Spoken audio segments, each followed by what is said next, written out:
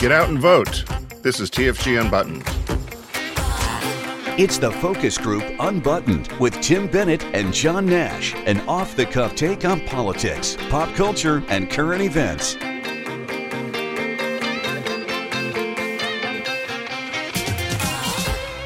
Hello, everybody. Tim Bennett here with my good friend and co-host, Mr. John T. Nash.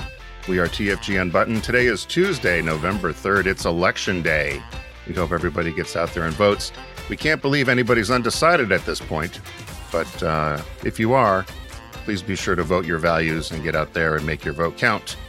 Be sure to join our show on Wednesday, which we're going to have a special election show and hopefully be able to announce and talk about the results, or at least what happened today.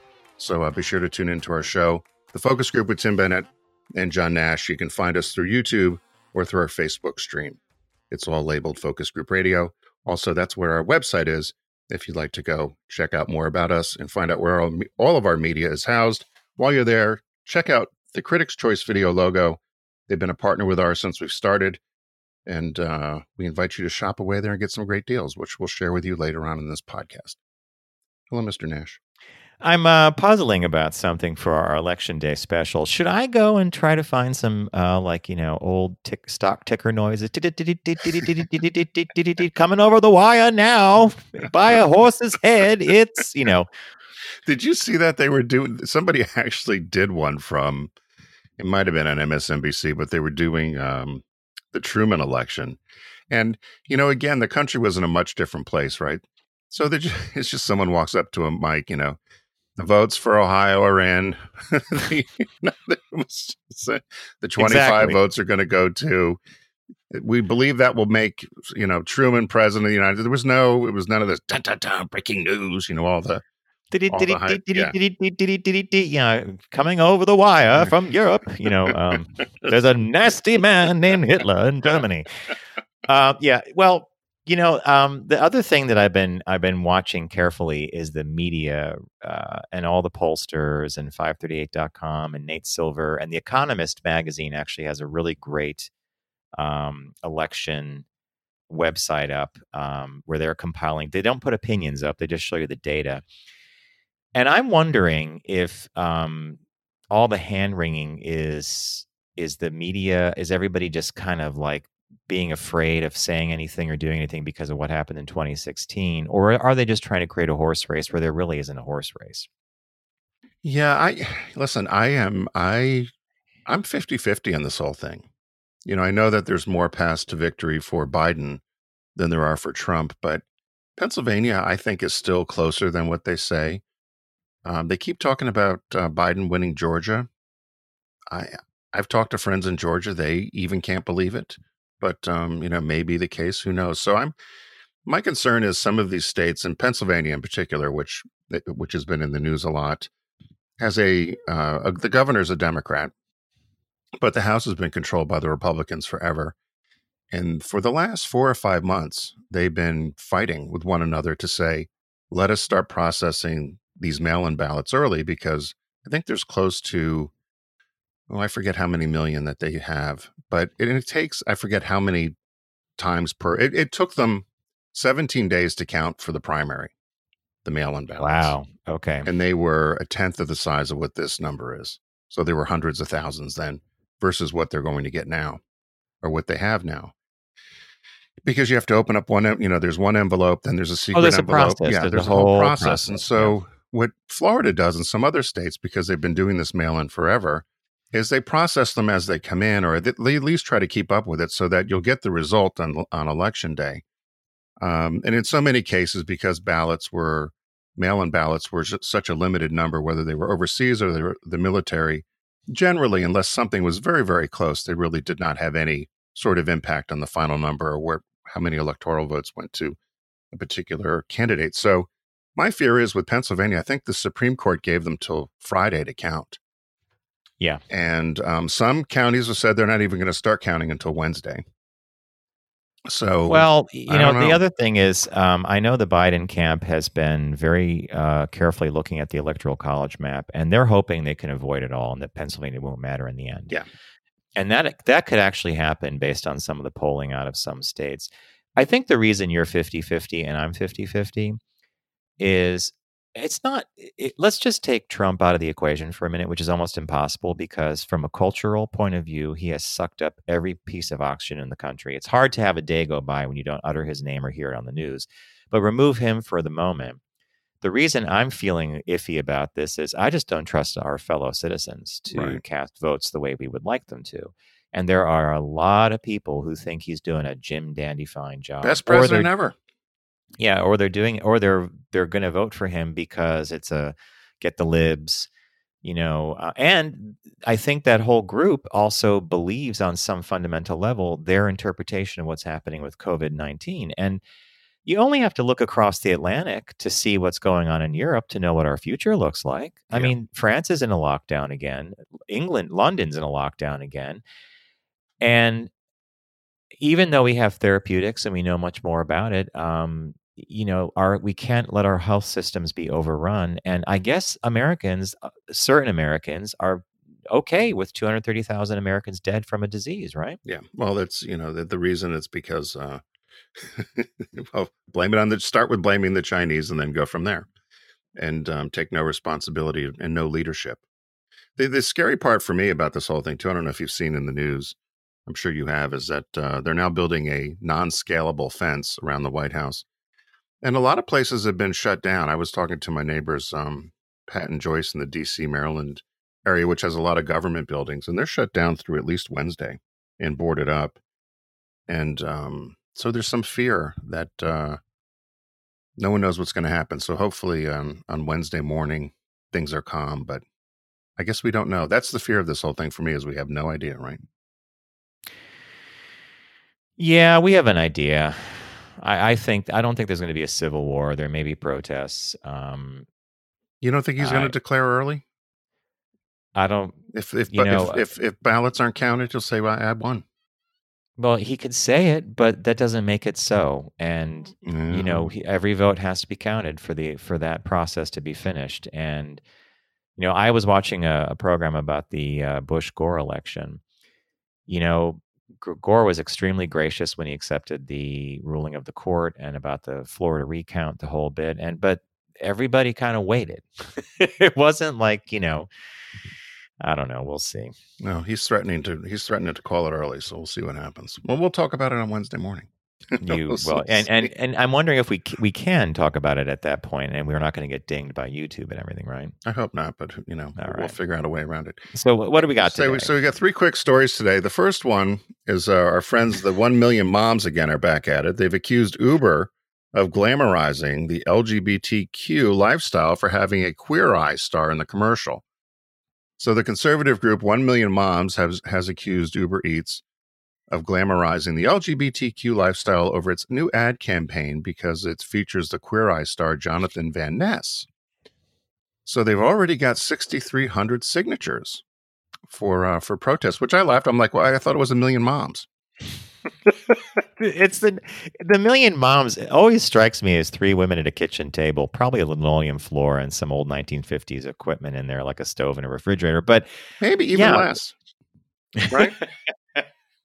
1 million minus all the zeros, like one person. So they're all tuned up. So my one takeaway in this whole thing, and I'll let you give your spin on it, is that, once again, I don't know why they're even bothered to be involved in this, but this is part of a campaign that Uber Eats did. They happen to use this Queer Eye star. The Million Moms doesn't like it. It thinks you're glamorizing some sort of, demon lifestyle. First of all, it's not a lifestyle. We all know that. It's like saying I'm black and that's a black lifestyle. Being gay is the way you're born. It's not a lifestyle. So somebody needs to teach them on that. And then my final question to them simply would be, I wonder how the Million Moms feel about a president who advocates, grabbing women by the pussy, cheating on 3 wives, paying off a porn star. That's okay. But using somebody from Queer Eye in a commercial, that's a big no-no. That's a sin. Yeah, you totally read my mind about this. It's hypocrisy writ larger than life. They might as well be flying banners over the sky. We're evangelical. We're hypocrites. I think that Uber Eats simply looked at 2 very popular personalities. Gymnast Simone Biles is in the ad with Jonathan Van Ness, and the ad sounds kind of funny because they're both doing, they're ordering food, whatever, and she'll do this, he'll do that.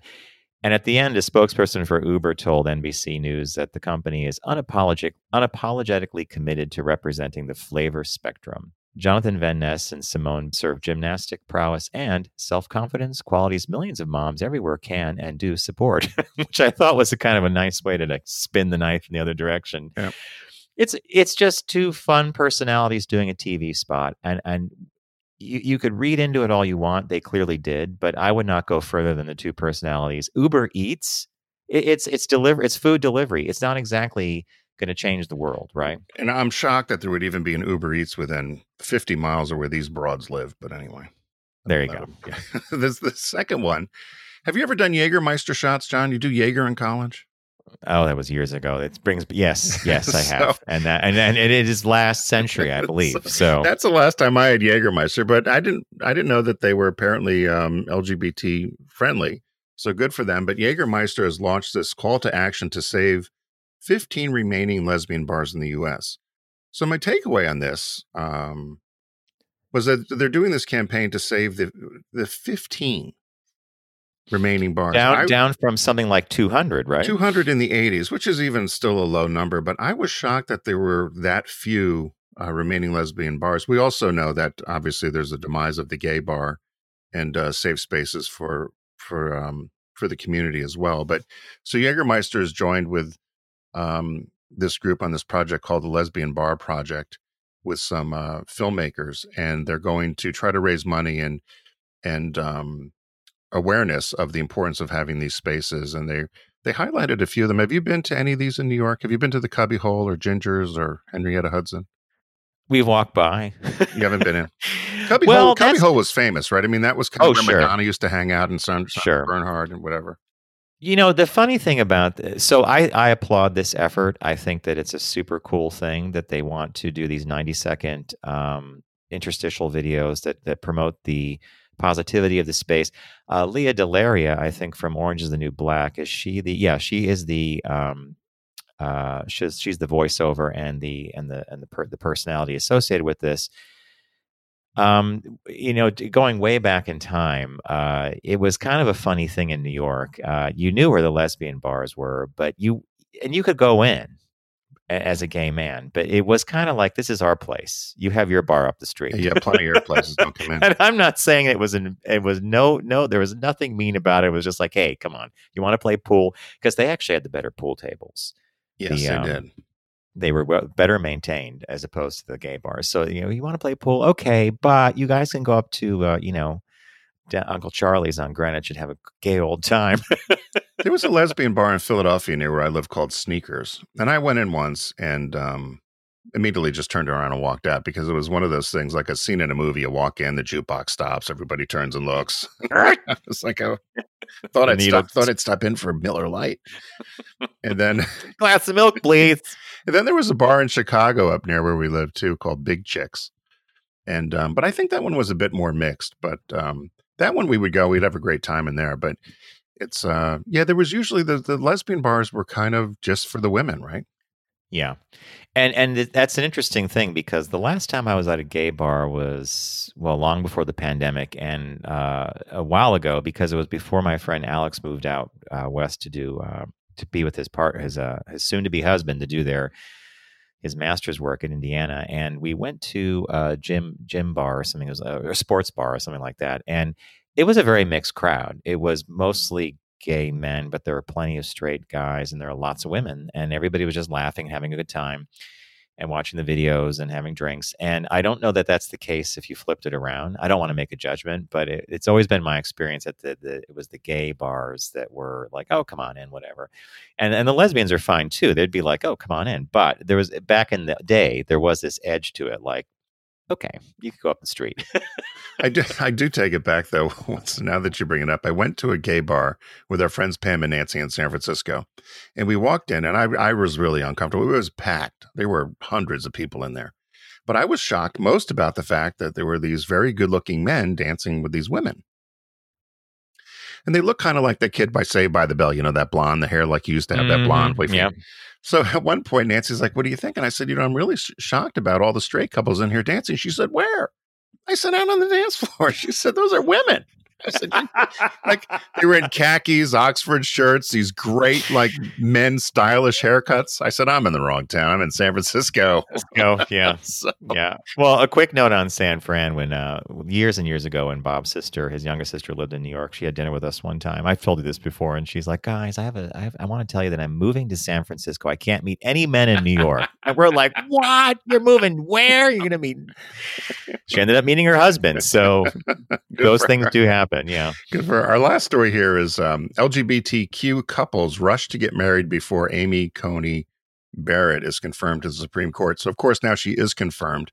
But this was just a bigger story. This took place in Missouri, and there was this rush of couples that seemed to, same-sex couples that are getting married for the fear that because of Justice Barrett's position about what she feels about marriage equality, that there may be a chance for marriages to be overturned. And so this was just an example of this story here in Missouri, where there was a pastor that was offering free services and a number of other organizations to same-sex couples that wanted to get married. And then I was reading through the comments section, and because you and I have had this conversation, could this really happen? You know, could a case come through up to the Supreme Court and then marriage equality be overturned, Oberfell? And so there were a number of people in here that said, you know, it depends on where your state was with this. So, for instance, in New York State, before the Supreme Court decision, marriage was legal. So they said, you'll be fine if you're in a state where it was legal before it was federally legal, was kind of the takeaway that I took. But what was your thought on this? I think that the comments, I'm glad you read the comments section, by the way, because that was almost more interesting than the story itself. To round out the story, 16 couples in all were wed. A number of bakers and florists participated and made it really a fun day for everybody. Everybody looked, dressed nice. But then the comments were interesting because from the legal perspective, I'm not sure what cases are going before the court that would actually call into question the very principle that Kennedy voted on 5 years ago.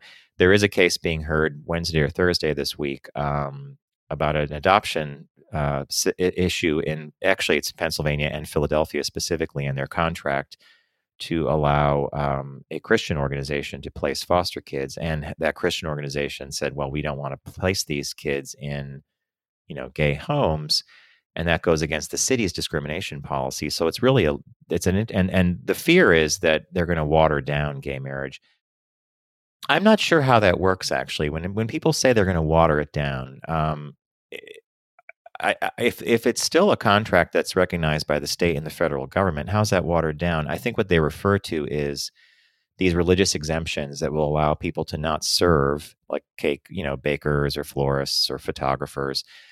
But do you know what I'm getting at? Like, there's a specific case that the case that was decided for gay marriage was very specific, and it had to the ruling had to be the way that came down had to be a certain way. I'm not sure what's going up that would overturn it immediately, but we do know there are some justices who have it in their mind that it was poorly decided law. And the thought was what it said here is that if you were from a state where it was legal, and they gave an example of California as well, but for instance, we'll use New York. And if you were from a state that was legal before it became a the federal case or the federal issue with the government, that you'll be okay.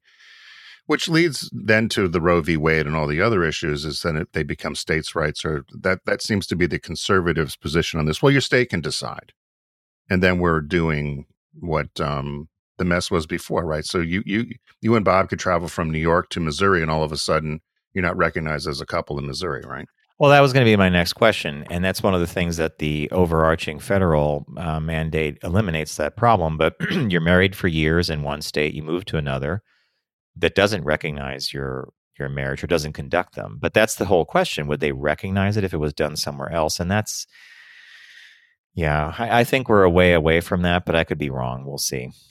Yeah, well, it's worth taking note of. It's worth paying attention to. So. Oh, yeah. Very much so. Hey, we had mentioned earlier on that Critics' Choice has been with us since the start here of TFG Unbuttoned. It's America's classic movie and TV authority since 1987. If you go to focusgroupradio.com, you can click on the Critics' Choice video logo. We like to get credit there, so please start your shopping there. There's a sale going on right now. Now that we're in November, if you can believe it, you can save an extra 20% on all orders over $50. You just have to enter the coupon code Turkey, and it lists all the rules and products that are offered there with the banner. But there's always some sort of great sale going on there. And I laughed because the first thing that came up on the Turkey special was Star Trek. So I thought either they know that you and I are connected, or that just was, or random. It just came up. It's funny you bring up a sci-fi film, because I was on the homepage of Critics' Choice Video, America's classic movie and TV authority since 1987, and I saw a film that I read about literally in September, maybe August, and it's a movie called Archive. And it stars Theo James, super handsome guy, and Stacey Martin. And it takes place in the near future. It's not too far down the road. It's a recognizable future. And he's a scientist working on an artificial intelligence human equivalent. And he becomes obsessed with putting his wife's consciousness in this AI equivalent, like a robot, after she's killed in a car crash. It's a very standard setup for science fiction. It's almost. Why do these sci-fi movies always want to create a robot? Well, we want to do that.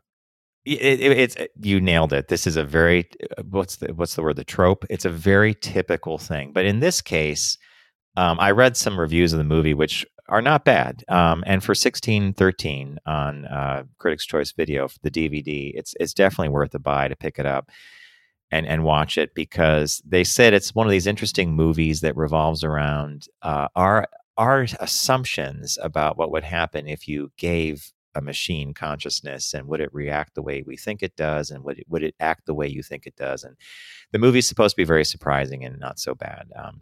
That's not a good way to put it, but I always like finding these kind of surprise movies. So I would recommend Archive. And as Tim said, if you're a Star Trek fan, there's plenty to buy on Critics' Choice Video from that collection. I'll tell you personally, you could do that. So anyway, thank you for joining us this week. Happy Election Day. If you're online waiting to vote and you just heard the podcast, thank you for listening and thank you for voting.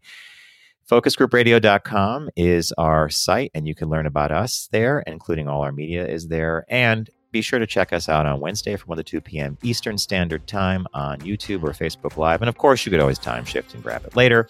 And that will be the Focus Group with Tim Bennett and John Nash. So we want to thank Critics' Choice Video again for being a partner of ours here on TFG Unbuttoned, and we want to wish you all a good week.